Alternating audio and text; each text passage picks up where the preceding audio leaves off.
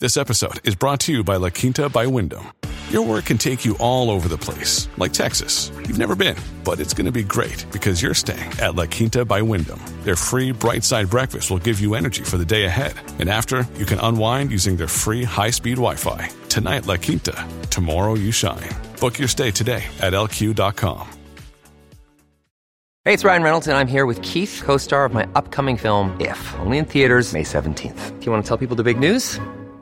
All right, I'll do it. Sign up now and you'll get unlimited for $15 a month and 6 months of Paramount Plus Essential Plan on us. MintMobile.com/switch. Upfront payment of $45 equivalent to $15 per month. Unlimited over 40 gigabytes per month. Face lower speeds. Videos at 480p. Active Mint customers by 531.24 get 6 months of Paramount Plus Essential Plan. Auto renews after 6 months. Offer ends May 31st, 2024. Separate Paramount Plus registration required. Terms and conditions apply if rated PG.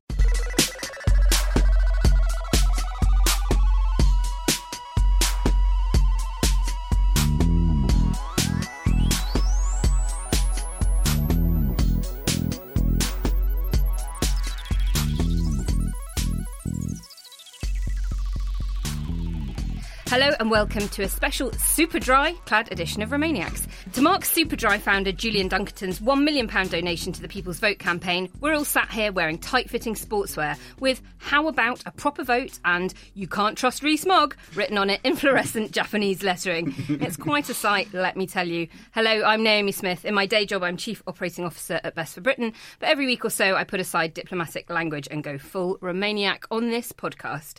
I've got two of our regulars with me this week. Nina Schick is a business and political journalist, Director of Data and Polling for the company run by Anders Fogh Rasmussen, the ex-NATO Secretary-General and Prime Minister of Denmark, and she's our favourite person from Germany. Hello, Nina, how are you?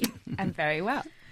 Who's your favourite Brexiter this week? So I'm going to give you a choice between, Liam Fox telling exporters he'd help them after cutting off access to their biggest market, and Jeremy Hunt reversing his warning that a no-deal Brexit would be a mistake we would regret for generations, and now saying it would be a big mistake for Europe, maybe after he'd been threatened by Jacob Rees-Mogg.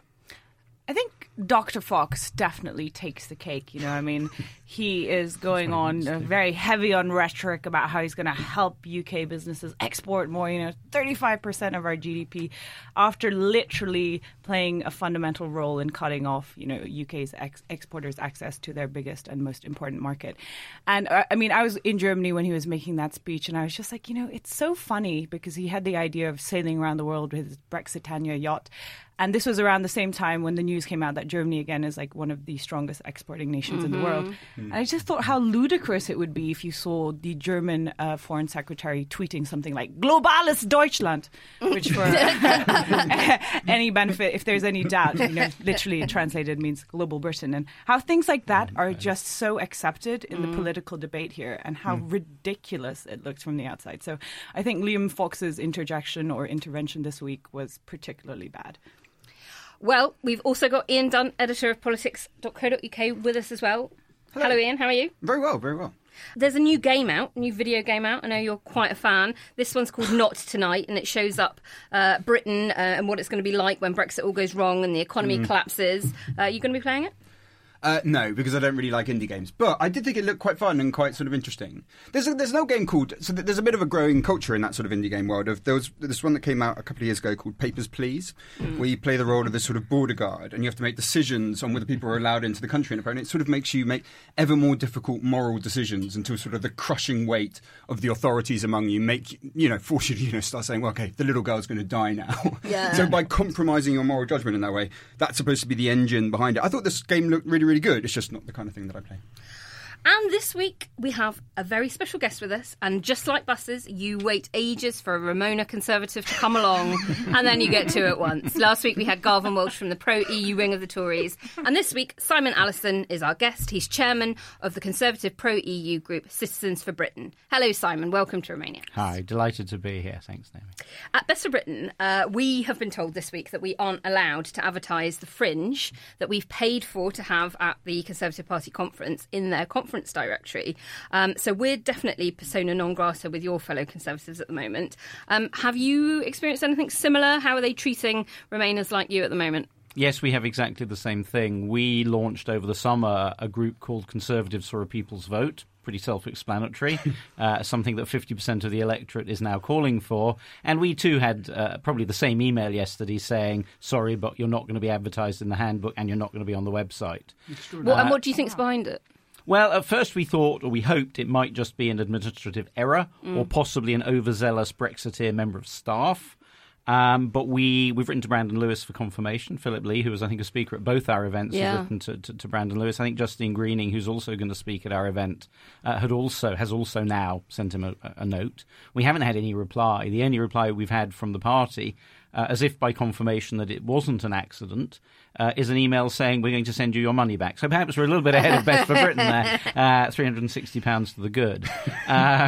But I think it's pretty shocking that a party that has always championed free speech and has had some, frankly, pretty wacky people talking at fringe meetings over the years, and I've probably been to 20 Conservative Party conferences, is now basically trying to stop its members going to listen to two people who were until recently ministers talking about probably the biggest issue of the day.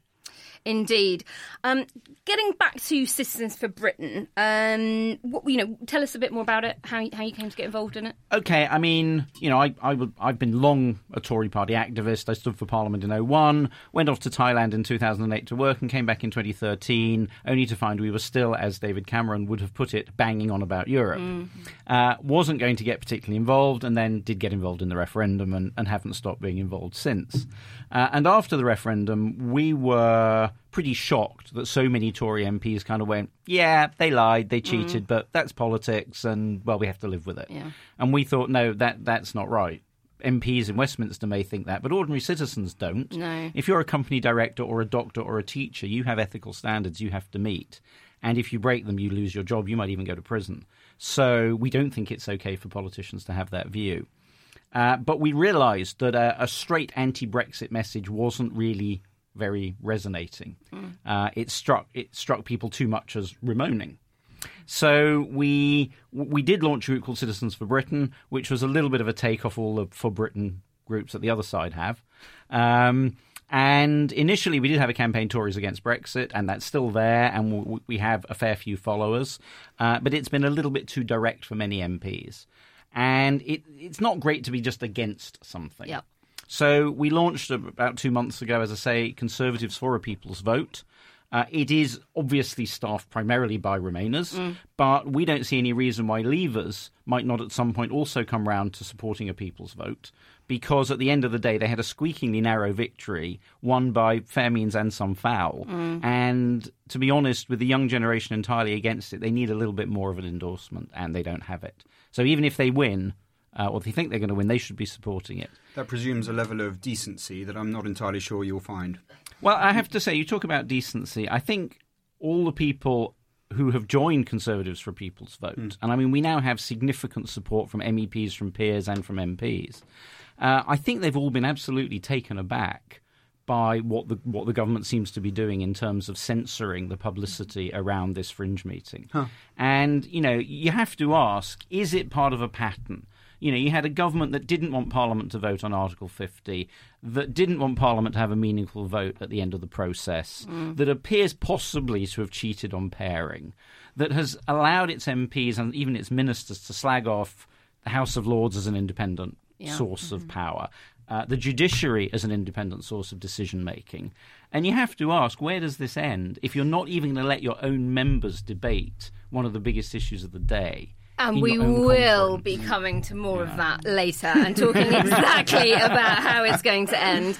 But, we'll be talking about various other things too, including will the government offer currently resident EU citizens in the UK the right to remain. At the start of the week, leaks indicated that Theresa May would make such an offer, but by midweek the Prime Minister was resisting access to health and benefits for EU citizens. If a right to remain offer happens, what's that going to mean? We're going to be discussing that and more. We're also going to be covering Mr Superdry's contribution to the People's Vote campaign and bracing ourselves for the release of that first tranche of the government's technical papers on the impact of Brexit on key industries. Plus, we've got a return of Ask Remainiacs and also our new self-explanatory feature called But Your Emails. But before all of that, here's my very glamorous assistant Ian with a few important reminders. As regular listeners know, we depend on the generosity of our supporters on the Patreon crowdfunding platform to keep Romaniacs in rude and unruly health. Now, there's another reason to sign up and back us apart from those enviable Romaniacs mugs, suave Romaniacs t-shirts and useful Romaniacs tote bags. Every Monday morning, Patreon supporters get an exclusive column by one of our panel sent straight to their inbox. So far, we've had Nina on why Britain keeps getting Germany wrong, Alex on what it's like when Donald Trump ruins your holiday in Finland, and me on what happens when Donald Trump ruins the standard of debate in your entire country. Interested? Of course you are. You're listening to the show. So go to patreon.com and search for Romaniacs to find out more. If you're enjoying Romaniacs, but like a break from Brexit now and again, and who doesn't, then we recommend our companion show, Big Mouth, the Connoisseur's Pop Culture podcast. Big Mouth covers everything that's interesting in music, TV, and movies. This week, they're talking about Matt Groening's new Netflix show, Disenchantment, the new album from Blood Orange, an intriguing biopic of James Lavelle, who founded Mowax Records, and lots more. Find Big Mouth at audioboom.com/channel/Big Mouth and visit patreon.com and search Romaniacs to support our show. Thanks, Ian. OK, let's now browse the buffet of Brexit news. First up, Theresa May is going to unilaterally offer 3.8 million EU citizens living in the UK the right to stay in the country in the event of a no deal. Or is she? Oh, yes, she is, according to one of those technical papers that we're going to be talking about later, which was leaked to The Telegraph at the weekend. Apparently, Britain would take the moral high ground by making the offer, but, it's probably also because we'll be very short of labour in health, construction and social care if we don't. However, by Wednesday, sources were backtracking wildly, and then Dominic Raab was telling the BBC that it's inconceivable EU citizens would be turfed out. Nina, as one of our very valued EU citizens performing a vital role here in the UK, what's all this about? Is this the right thing to do? Is it likely to happen? Yeah, it's the right thing to do, but obviously this is such a joke. I mean, it's been over 2 years. You've been used as bargaining chips for a long time. You have people here like myself who've basically dedicated our lives to this country. We've been here for our entire adult lives, and we still don't know what our status is. And, frankly, that's unacceptable. She could have, of course, made this offer if she wants to take the moral high ground at the very start of the negotiations, which, of course, hasn't happened. It still hasn't happened. And we know from many EU citizens who are here that the uncertainty has actually left them to leave. We've already seen the numbers dropping in terms of EU migrants who are coming to the country to work here. And, of course, failing in this debate from the very beginning is there's been no voice that's publicly spoken out about the very valuable contribution that EU migrants make to the UK, not only economically, but also in terms of culture, art, supporting the NHS. So I think all EU migrants kind of are, they have no faith in this government, really, unsurprising. And on the other side of the coin are British citizens who are living in Europe, because as far as they're concerned, their government isn't doing anything to kind of protect their rights either. Almost no one's looking out for those guys, really. I mean, you look at in France, it's a bit easier for British citizens when they when there's a residency system, residence sort of requirements for EU citizens going to live there. Countries like France don't have that. There's 150,000 Brits in France. At the moment when they try to get an appointment to get their residency in France, they're being given appointments for February 2020, which obviously is after Brexit takes place. There's being given no assistance from the EU Commission whatsoever. There's no free legal advice from the EU. They're being given a very minor assistance by the Brits. I think there's one person at the FCO who's in charge of all of this, all of France and Belgium and I think Luxembourg to take care of this stuff. They have just been left out in the cold. So every time the British government goes up and goes, well, we can't do this because then we can't guarantee the rights of our guys overseas, you just think, you haven't done that at any fucking stage whatsoever. Simon, there was a lot of pressure, as Nina alluded to, on Theresa May very soon after Article 50 was triggered to make this kind of offer. How bad was it of her to treat EU citizens in the UK as a bargaining chip? Well, I think she started off by saying she definitely wasn't going to do that. And you've had this kind of split narrative all the way along. And, it really does, I think, come down to the fact that the Brexiteers themselves are split between the kind of libertarian, pro-American free traders who actually aren't all that bothered about immigration and are basically worried about the impact of limiting immigration on business. And then you have the other kind of more hardline nationalists who just want to stop all immigration.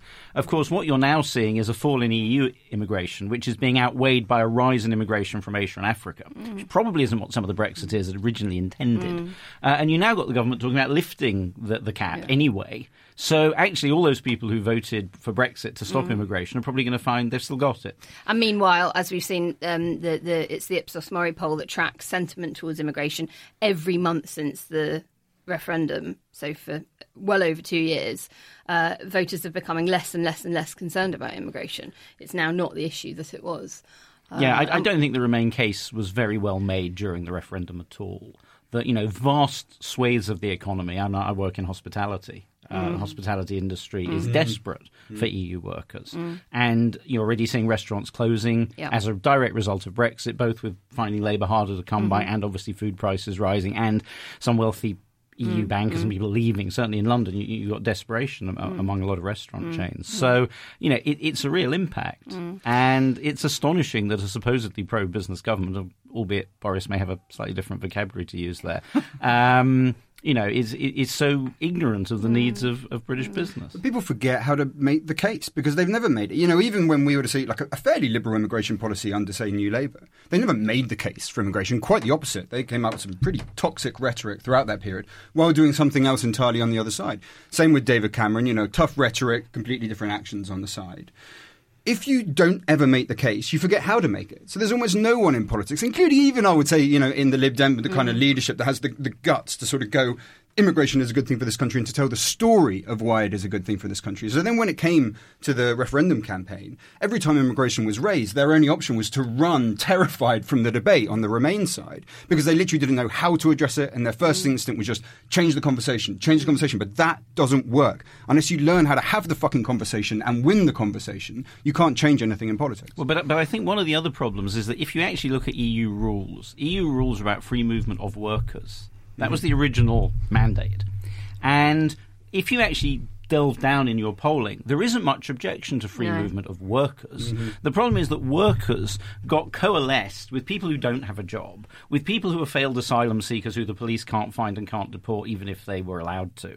So you have the people who are genuinely concerned about this, and there are people who are genuinely concerned and feel it's a threat to their jobs or their safety or whatever, and you can't just treat them all as idiots because some of them have been specifically undercut in their salaries by people coming from the EU because that's a competitive marketplace. That's what happens. That's part of globalisation. But a large part of that is also... For sure. Is for sure that It's certainly not for sure.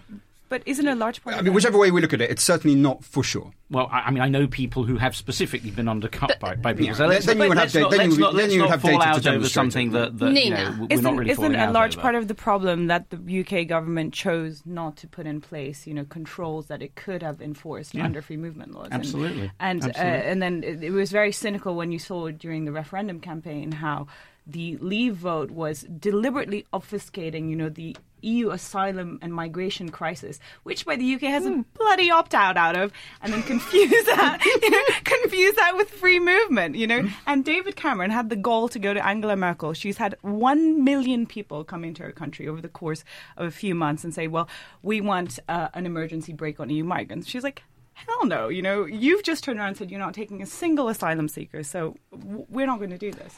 And one of the industries that relies heavily on EU staff is, of course, the retail sector, and most notable of whom this week, the Superdry guy taking us higher, the co-founder of casual menswear giant Superdry, Julian Dunkerton, has donated this £1 million to the People's Vote campaign to carry out very detailed polling of the electorate, because this is what he's done with his business. He's constantly done customer research to find out what they want and believes that this is how you win.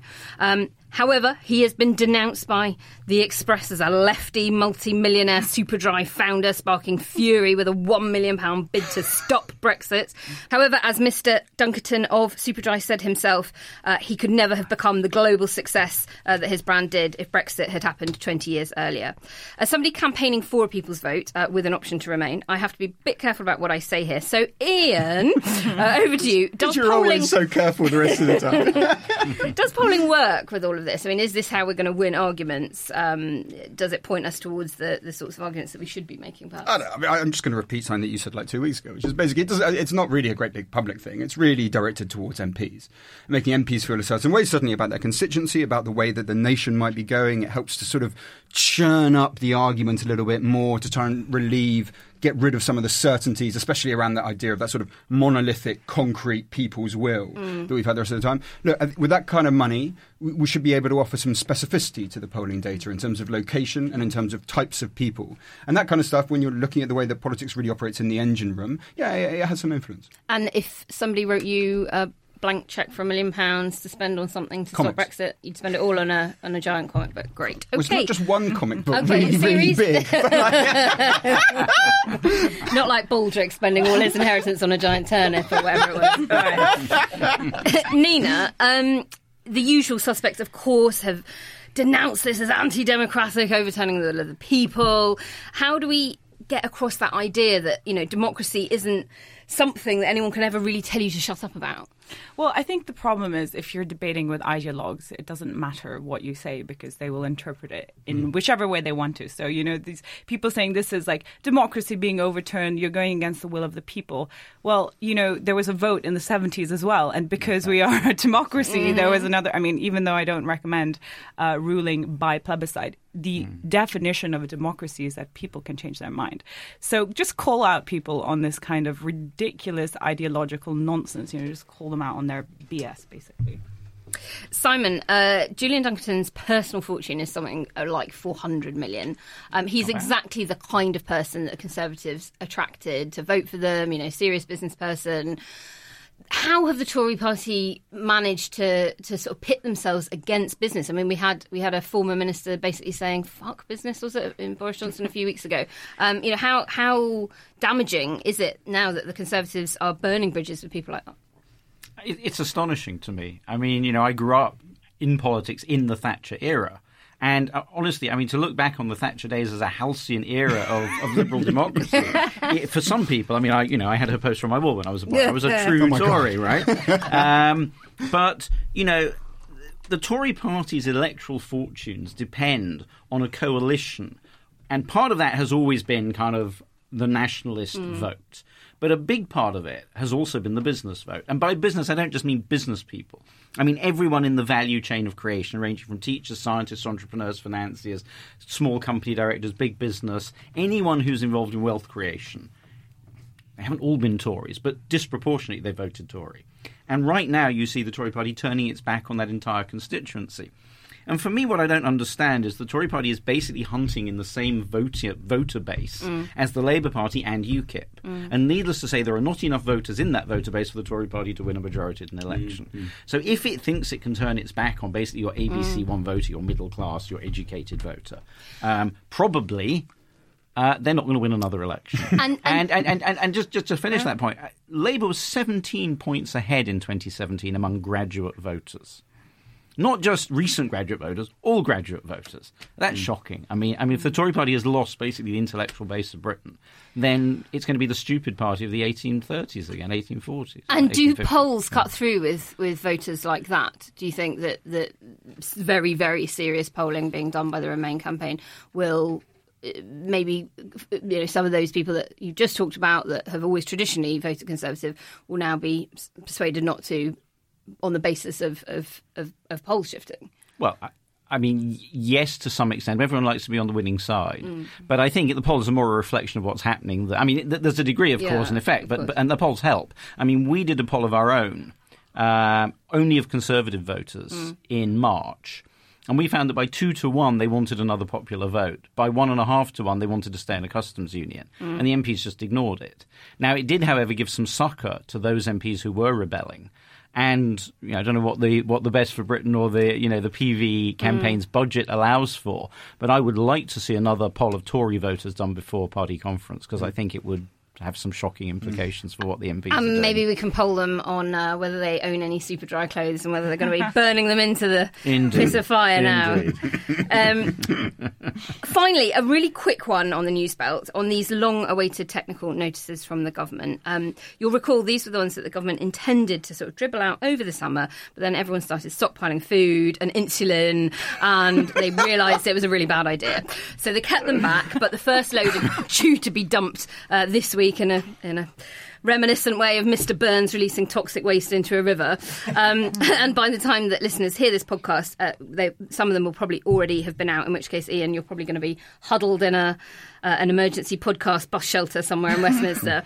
But Ian, you make it sound so glamorous. Am I just too jaded and cynical now to think that the government is making a bit of noise about No Deal to garner loads of support for Chequers Light? I mean, is this part of? Are we falling into the trap by talking up No Deal so That is, much? but then it says something and then it gets too scared and so it has to run back the other way. Just like, so when Jeremy Hunt came out and said, this would be a mistake that we'd have for a generation. And within 24 hours, he was just saying, it's all lies and the media have made it up about me. So, they sort of quiver in this ground of trying to spook people because it's the best argument for their deal. Yeah. And then on the other hand, sort of, backing down whenever the levers push them. They've also got a bit of an issue on... If you were to really put out an impact assessment of what No Deal would entail for this country, you would obviously undermine your own negotiating position because it would be so plainly cataclysmic that no one would ever do it. So you'd say, well, we're going to have to build in 6 months an awful lot of roads and we're going to have to lease a lot of buildings and hire a lot of staff to man regulators. Now, everyone knows you can't do that. So if you were to just come out and put that down on a side of A4 and release it publicly, even though everyone already knows it, it undermines your negotiating position. It doesn't strengthen it. Then in other areas, you do want to reserve something. Even though we know, let's say, for instance, in mutual recognition of qualifications, we will do that, okay, for the same reason that we will not be deporting millions of Europeans, which is we need them here working. Yep. 10% of doctors in this country are relying on those EU qualifications. So we're not just going to say that doesn't count anymore, you've got to get out to 10% of the doctors in this country. Obviously, we're going to recognise it. But again, you don't want to put that down on the piece of paper when you're halfway through a negotiation because it undermines your position. So the whole exercise, although there is some kind of political reasoning behind it, does come across as very, very silly and counterproductive. According to The Independent, the papers are expected to employ measured language to avoid criticism aired previously by Brexiteer MPs that the government is weaponising the idea of no-deal Brexit. That's like weaponising a time bomb, right? It's already a weapon. It's already dangerous. Yeah, so you're weaponising the gun that you're about to shoot into your own face. So it's like Russian roulette, except all the barrels are filled with They're all bullets. full. Right, yeah. okay. Nina, the government always looks at this through the prism of damage to UK business and infrastructure. Does the rest of Europe care about our internal preparations? Not really. Well, I mean, they care to an extent, but like a good example of this is if you look at the no deal scenario, the estimates are it could, affect up to 4% of UK GDP. And the next country that's affected the most is Ireland. And if you look at countries like France or Germany, it's 0.2%, something like that. So in Germany, for example, the government does not even, if there is a no deal scenario, they don't think they need to have a centrally planned contingency backup. Right? So for all the talk about German car manufacturers or Italian Prosecco producers suffering and, quaking in their boots in the event of a no-deal Brexit, the fundamental reality is that it hits the UK the hardest and thereafter Ireland. It is not my base case scenario. It's precisely because of the Ireland issue, because if there is no deal, then there is a hard border in Ireland. So I think there eventually will be some kind of deal, but you can imagine talking again about, speaking past each other, how ludicrous it looks when minister after minister goes on a Europe tour and, starts talking about how terrible no deal is going to be for the rest of Europe. It's just not the same.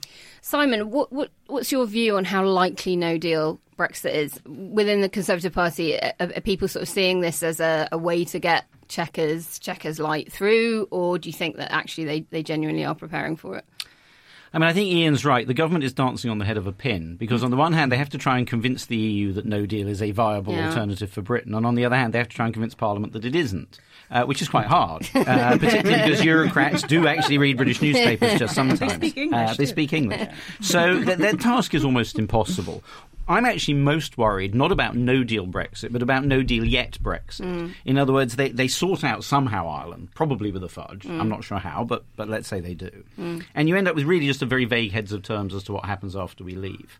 And Parliament, in desperation, passes that, and Conservative Remainers let it through on the grounds that effectively we're going to end up with a soft Brexit, forgetting that the day we leave, the Brexiteers will start their second push. Of course. And will vote down any deal that Theresa May negotiates, and will probably try and get rid of Theresa May starting on the 30th of March next year. I think that's possible. It's basically exactly what David Adam Green was saying in the same position. That I think is the real danger for Remainers right now. If that fudge on Ireland, because remember, all of the future relationship stuff, it's political, you deal with it after you get over the line. So they come up with something on Ireland, or Theresa May, buckles. In realism, the content of it will be her buckling, but whether she can sell it in a way with European assistance that gets her through with the DUP, that to me is the real danger point of this thing taking place. Yeah, but one of the problems we have in the Tory party is, the moderates hate rebelling. They are moderate. And so a lot of them are running for the soft Brexit option and hoping that, the Chequers will get watered down to the point where it is basically EEA EFTA.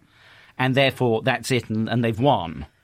Not realising that the game doesn't end on the 29th of March. Yeah. And unfortunately, when you've got implacable extremists, as you have within the ERG, they will simply say, well, we've got to first base and now we're going for second base. And we quite rightly focus a lot of our attention on this podcast on the MPs. But just before we recorded, I saw that the House of Lords Economic Affairs Committee have summoned Dominic Raab to come and talk to them about the no deal stuff next week. So that's when Parliament is not sitting. That's pretty unprecedented. What's our view on the role of the Lords here? I'd always assumed they probably wouldn't ping pong back, and that they'd try and push their amendments through and then accept it once the Commons hadn't. Are we hearing anything about what they might be up to? Well, there's certainly not going to be on the sort of... If the Commons accepts the deal, there's never going to be a situation where the Lords, opposes them on the deal as a whole. What they will probably do is they will ask questions, which is exactly what they did during the EU withdrawal bill, which is like, here are the areas that we think you guys haven't talked about enough. We're going to pass them back to you.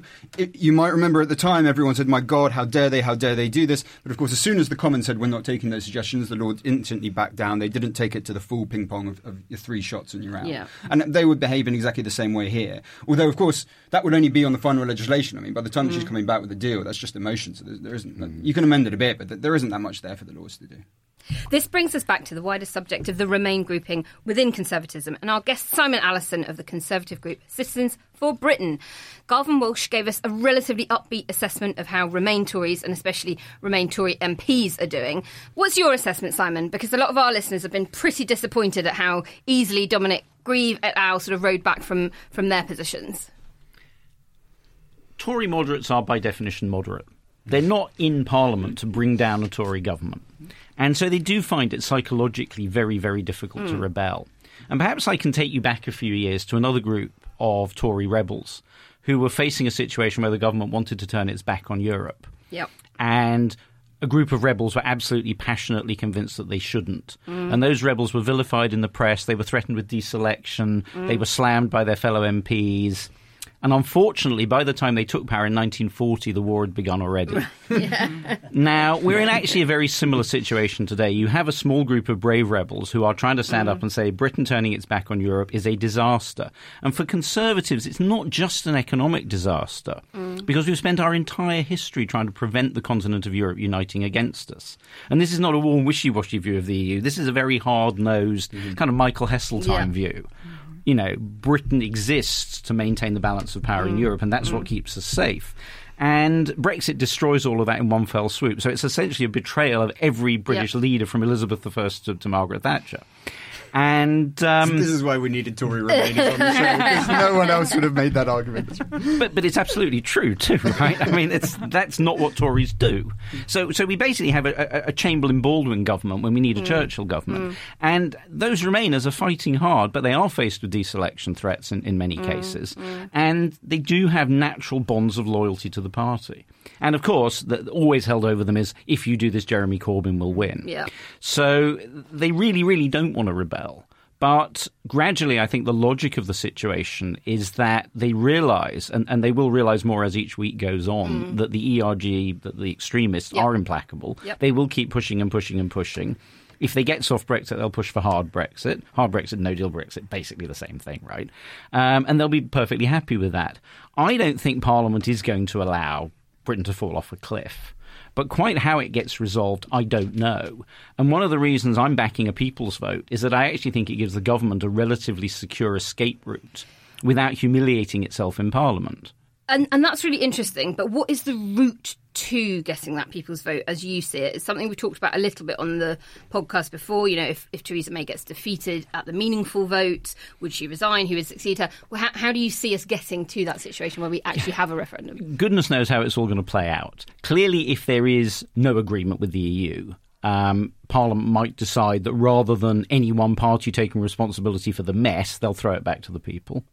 Clearly, if there is a deal but it's defeated in Parliament, the same thing would apply.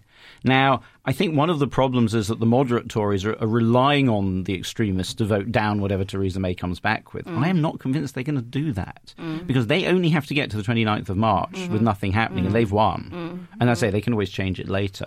So actually, we need 30 moderate Tories. And by the way, I mean, we talked a lot about the Conservative Party. We need the Labour Party to step up too, which it's slowly, grindingly getting towards, but it is very slow and we don't know if they'll get there. But we need 30 Tory MPs who are willing to stand up and be counted, you know, before the war breaks out, as it were, before it's too late. And Dominic Grieve has said that he'll leave the party if somebody like Boris Johnson became leader. How many people do you think he could take with him? And, you know, in the 1990s, we had the pro-European Conservative Party under John Stevens. Aimed to get Heseltine and Clark to join it. Second time around, could that work with Grieve and maybe Philip Lee and Green? Well, it was the pro-Euro Conservative Party, which united the two most unpopular things in Britain in one offering, which didn't really work at the time, as John will well remember, and I know John quite well. So it wasn't that clever. The problem we've had actually is that when you're kind of a defeated army, people flake off in all different directions. So some people drop out of politics, some people join the Lib Dems, some people just kind of grudgingly go along with it all. And that's the problem. You actually need everybody to stand up behind the same platform. A lot depends on personal ambition. The reality is the two most successful political parties in terms of moving the needle in British politics in my lifetime have been the SDP and UKIP. They've actually changed what happens. But they haven't got a lot of people jobs. And if MPs are there for themselves, and fair enough, it's a job, it pays for their families, you can't expect them just to wantonly throw it away. So, you know, if MPs are willing to rise above that and say, look, I'm sorry, but the national interest dictates, then you might get a few flaking away and forming a new party. But they'd have to do it in the knowledge they probably won't win the next election. They might just change the story. And it's very hard to know who's willing to do that. Certainly at this point, our view is it's much more important to win the battle, to take back control of our party as a moderate centre-right party. And the voters are with us. I mean, that's very, very clear. Tory voters do not want an extreme Brexit. Increasingly, I mean, at least a third of them, even after 2 years of one-sided propaganda, are still Remainers. That's 4 million voters who are Tory and Remainer, who don't have a voice right now at all. And you know, you sort of mentioned about UKIP being one of the most successful movements, and it's sort of firmly back inside your party now, really, in terms of the voices and the direction of travel. And, you know, the Maastricht rebels, if you like, have taken control of your party. So what lessons are there in any of those tactics for Tory Remainers in terms of getting control back? Well, I don't think there are lessons in that, because it's always the case. If people are more fanatical, they are willing to go along to meeting after meeting and give up their evenings and give up their lives, whereas your ordinary average voter isn't. So whatever we do, we have to do it differently. I think what is going to happen, I mean, what I'm relying on is what I call the poll tax moment. You know, the Tory party loves to cite that it got elected on this manifesto or that. Tory history is resonant with the sound of reversing engines. You know, whether it's the Corn Laws or Catholic emancipation or imperial preference or appeasement or the poll tax, we quite often get stuck up a cul-de-sac. And what the party's been very, very good at is reversing out of it and giving up a policy that is daft. And right now it's perfectly clear that the vast majority of normal Tory voters think Brexit is daft, and the Tory party has to wake up and adapt itself to that. Now, to do that, you need a significant number of backbench MPs who are not fanatical one way or the other, not Remainiacs or extremists, but just people who want to get elected and serve their constituents, to go to Theresa May and say, sorry, love, it's not working, and we need to stop and think about this. And you would hope that their self-preservation instinct would allow that to happen. And our job is to make sure that they know the voters aren't happy and that they know there is a coherent Tory narrative for why it is vitally important for Britain to stay fully engaged in its own continent. So what would you make the central offering of a post-Brexit Conservative Party? I think it has to tackle the I mean, firstly, I think it has to be open and internationalist and assertively internationalist. In other words, that's what Conservatives are about. We're about punching for Britain and for the West. And the West is obviously under an existential threat of 500 years of world domination, which is very rapidly going the other way. So the West has an issue, and we need to deal with that and internationally. But I think it's also fundamental that we tackle the causes of the discontent that caused Brexit. You know, we have, because of the financial crisis and then 10 years of low interest rates, got ourselves into a position where anyone with assets has got vastly richer and anyone without assets has got left behind. That is not good. You have an average age of buying a house in Britain, I think, of 35. You have a lot of people still living with their parents. You have very little progress, really, in tackling social inequality. And we need to find policies to solve all that, which is quite hard when the West is probably beginning 500 years of decline and the East is rising. But we have to find ways to give succour to the people who got left behind. And if we as a party aren't able to do that, then the next generation will not forgive us for that. Is there any future in which you could ever imagine yourself leaving? Or will you always be sort of like, die in the ditch, I'll fight for my party right to this sort of end? You know, I joined the Tory party when I was 15. As I say, I had Maggie's poster on my wall when I was 15. I would have been in the main conference hotel for the Brighton bombing if it hadn't been Freshers' Week at Oxford. So, I mean, I'm about as dyed-a-woollen Tory as you can be. But frankly, yes. I mean, if the party were led by ERG-type people and were basically a Little England party trying to take us back to an imagined 1950s that never really existed anyway, there's really nothing in it for me. But I'm not giving up without a fight, and I think we will keep fighting for the soul of our party, because Britain needs a moderate centre-right party. Because if not, you're going to end up with the extreme left and the extreme right, and you're back to 1930s Germany, and I don't think any of us want that. No, we don't. Finally.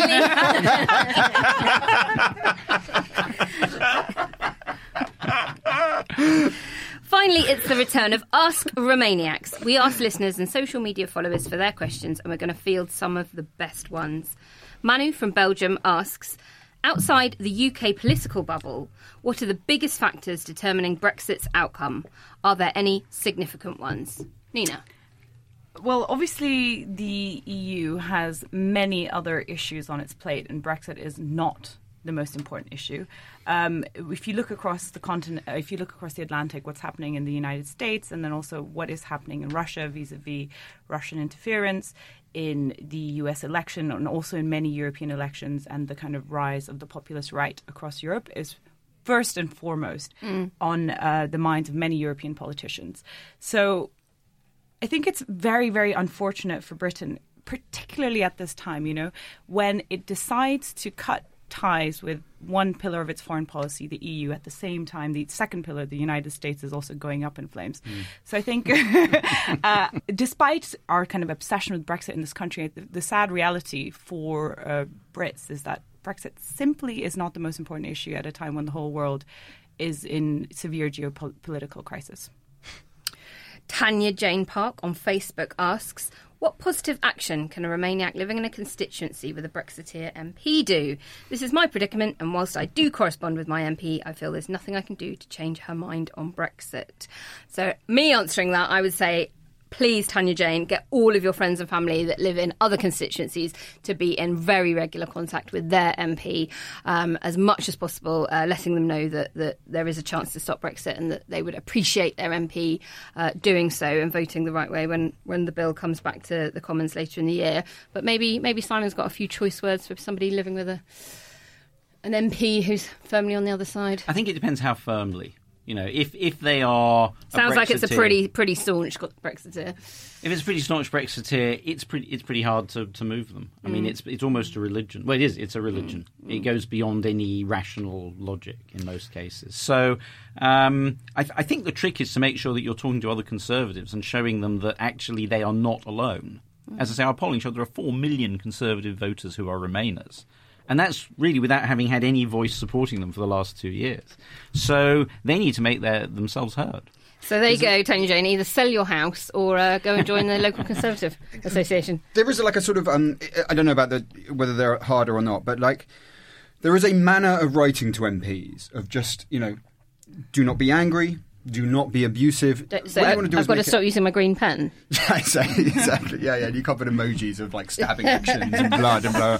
So like the thing is, it's almost like, you know, when you pitch to an editor in journalism, you're always sort of told, or if you're a PR talking to a journalist, you're always sort of told, make it as easy for them as possible to take the copy, to do the stuff. And you want to do exactly the same with a politician or any other public figure that you're approaching. Make it as easy for them to change their mind as possible. And the more you go in, you know, with abuse and anger, the less likely they are to be prone to do so. But actually going in is a good point. You don't just have to write letters. I find that MPs react much better in person. They really feel the pressure when you turn up at a constituency surgery. So do go on your local MP's website and find out when their constituency surgery is happening, and go and make a human appeal to them. You know, tell them about your own story and how Brexit is going to affect you. So appeal to their soft centre by going and seeing them.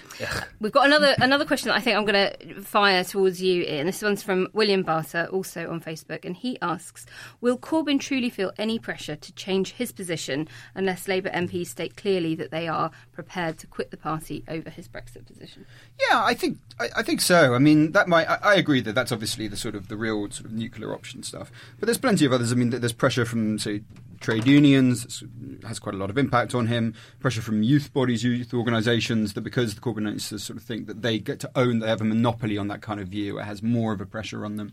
Basically, I think it's especially the case. This is, and we sort of know this. We've heard it again. I think David Lammy made the case really well when he was on here, of just like when it comes from certain figures in the sort of centre of the Labour's parliamentary party, it's taken as, well, this is just your leadership bid and you've chosen whatever vehicle happened to be handy at the time. When it comes from within the sort of demonstrably quite hard left camp, it's a very, very different thing. So I wouldn't understate the role of ideology and of sort of comradeship in shifting Corbyn's view. And he might actually be quite relieved if some of those MPs did leave his party. Yeah. Well, they can't work out if they want them to stay or go. So it's like, fuck off and stay in the party. Simon, Matthew Flinton asks, is Brexit the poll tax of this generation? It's an oversimplistic, unworkable and damaging policy dream from right-wing politicians. Like the poll tax, opposition will only grow as the consequences become clear to the electorate. Well, funnily enough, as you know, I just said we need a poll tax moment. And I think, you know, the poll tax is the last clear example of a policy which may have been good in its original intent, but just didn't work and wasn't popular, and the party backed away from it. So in a way, yes, I think it is a new poll tax moment that we need. Whether, in fact, the ideologues who are pushing Brexit wake up to that, I just don't know. I mean, as I vaguely remember it from the time, the poll tax was trialled in Scotland, and when it bombed very badly there, it was then pulled by the government.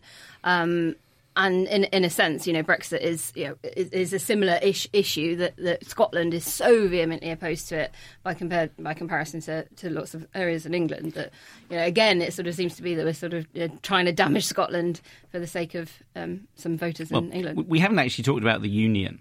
You know, unions with Northern Ireland and Scotland. But I mean, one of the slightly shocking things for me is I went back and looked through kind of the foot-bend policies of Labour in the 1980s, and they involved massive cuts to defence, being very careless about preserving the Union, attacking independent bastions of the British Constitution like the Judges and the House of Lords, leaving the EU and slagging off British business. And that's kind of the policy mix we have right now, or at least the rhetoric mix. So, you know, at what point did the Tory party of Theresa May become the Labour Party of Michael Foot? I'm not quite sure, but it's sort of happening. Yeah. And, you know, it's like the best analogy for me is Milton Keynes Dons. You know, they used to be Wimbledon, and then they moved to Milton Keynes, and they thought for a while they could still keep calling themselves Wimbledon. But people sort of saw through that, and they had to change their name. And just because you've got a blue T-shirt on, if your policies are basically extreme left-wing Labour policies, you're not really the Tory party anymore. So I hope some Tory voters will kind of alert their MPs to the fact that they've gone off in the wrong direction. Finally, we've got a very serious question from former guest of the show and someone everyone should follow on Twitter, John Elledge. He says, ask Dunt which of the X-Men the cast are, just to see his little face light up. He's such a twat. Okay, so Andrew is Professor X, despite his lack of follicle challengement, because he brought us all together. Surely you. Naomi, you're Jean Grey, because you're the one with all the sort of machinery behind you when you go to thing. You have all the powers, you come back from the dead over and over again. Nina, can I cheat? You're going to be Karnak, who's from the Inhumans, so I'm sort of choosing his powers to see the flaw in all things, which is the approach that you take in most of these things. Dorian will be Havoc, because he always likes the bridge building. He's always into the bridge building as Dorian. Havoc's always trying to make sort of things between the mutants and the humans. Roz. No, wait. Okay, I can do Alex. Alex is going to be, the fuck is his name? The guy with the cards. Gambit, because he's got an accent. And Roz, I've got to work on. What is it? Roz, Cyclops, because sort of looks serious, but actually underneath more of a radical than you would otherwise assume. What do you do? Can I be Wolverine? No. A, because everyone wants to be Wolverine, but B, I like beer and I quite like the fighty cutty. Okay. We'll let you have it. We'll let you have it. Great, I'm Wolverine. This week only. We couldn't fit them all in, but we will do another Ask Romaniacs soon. So before we finish, we've got time for the exciting new feature, which last week's guest Garvin Walsh cleverly gave the name... But your emails. So we can't do that every time. It is lame as fuck. Listener Carl Palmer from Cape Town says, please find my suggestion re-Brexit submitted to the EU Parliament on a recent trip to Brussels.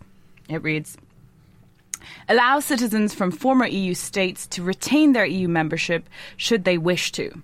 If more than 50% of the country opt to do so, the country should be automatically readmitted. Excellent idea. Are we supposed to already? Because there is a national sovereignty argument that he kind of trampled over with that. I'm not sure it's entirely comfortable, but sure, no, I mean, Put our emails. Put our emails. Yeah, no, I'll shut the fuck up. Chris Betterton in New Zealand says, as a Remainer who left the UK for my mother's homeland, New Zealand, a year ago, the delusion of the so-called liberal leavers about their beloved bilateral trade deals has been made very clear. There is absolutely zero interest in a trade deal with the UK here. The older generation, who for a long time were more British than Britons, remember the damage the loss of the UK market did when it joined the EC to New Zealand in the 1970s. And the younger generation don't have any particular special affinity or special interest in the UK. The trade deal they care about is the one that New Zealand is negotiating with the EU, which of course the UK will miss out on. This has probably caused me to use the facepalm emoji too much. Andrew Lillico will be devastated. Well, he's quite devastated all the time. But at least he can start dreaming about the British space troopers that he will invent in the future. So if you want to have your say on the show, then please email us at info@romaniacs.com. Keep your message tight and mark it for podcast, and we'll read out as many as we can.